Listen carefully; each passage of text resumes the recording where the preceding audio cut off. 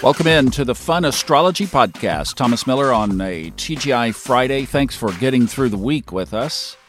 And we are going to set up the weekend and then tomorrow answer some listener questions. So if you have a question you'd like answered, just hit the speak pipe at the top of the funastrology.com website. We'll get those on for you tomorrow. Also going to announce this, tell you about this great artist who is doing a really cool any kind of thing. I mean, if you wanted it for yourself, great, but also if you wanted to give a beautiful, very unique astrology gift, wow, this would truly be amazing. So I'll be telling you about that tomorrow. You know, I hadn't updated on Stephanie. I checked in with her this week, and they have sold their house in California, bought a house in Georgia, and they will be moving the end of the month, end of February, and that's just how it worked out with all of the stuff that they had to do on both ends, coordinations. But they are in the midst of packing and getting ready to make a trip across the country, and we'll be looking forward to checking in with Stephanie when they get settled in Georgia. Mercury is now direct until May 10th, and we have the course on sale. I would say it's a great Friday to be alive.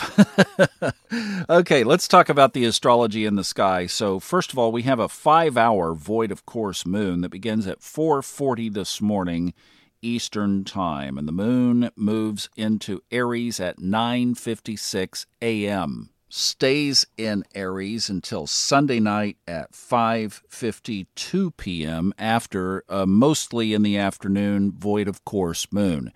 Those, of course, are all East Coast times that you'll have to adjust if you're in another time zone. Now, what other aspects happened today? Well, also this morning, Mars sextiles Jupiter. 8:37 a.m. is the time on that. Now, we've kind of had our eye on this sign-based sextile between Capricorn and Pisces. So this aspect, this sextile, will happen at 8 degrees. And this is so interesting because we've been talking all the way through here about this dynamic of Jupiter being in Pisces, which Jupiter was the ancient ruler of Pisces, Neptune being in Pisces, that's the modern ruler of Pisces. You have co-rulers at home, and now you have the punch planet, Mars, the Gooset planet. But we already have Jupiter, the expansion planet. So we're going to goose the expansion of these Piscean Neptunian characteristics. We're adding power and fire and dynamite to where there is already a magnification of that energy. So just because of what we already know about what's been going on with Neptune in Pisces all the way back to 2011, 2012, I would have my antenna up for the misinformation side of Neptune. The illusion, delusion, lies, and deceptions. That's one side of Neptune.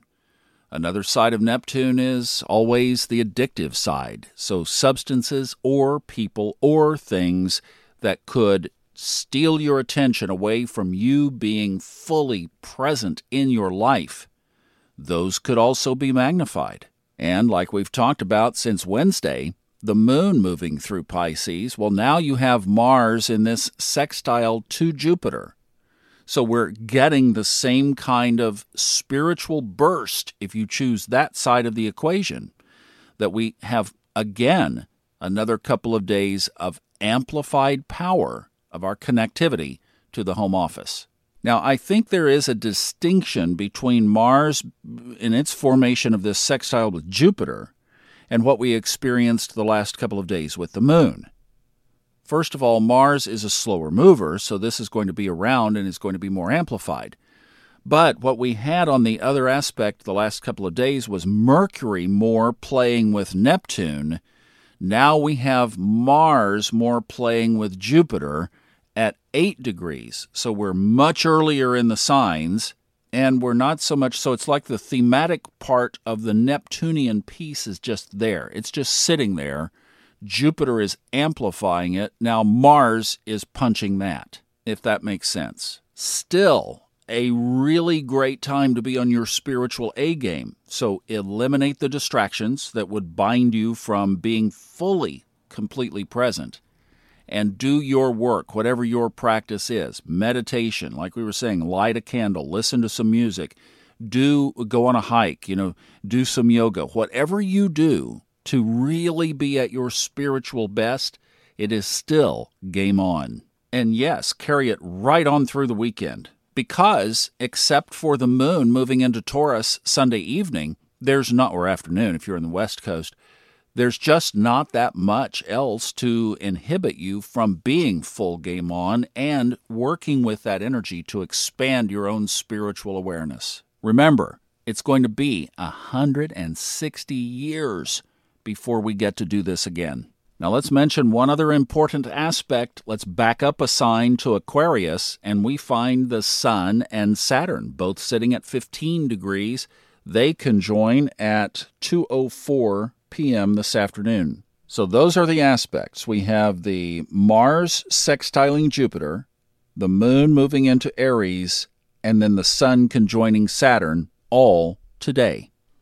Whenever the Sun and Saturn are together, you can expect karma. Now, this is the exact aspect. It happens at 15 degrees, 56 minutes.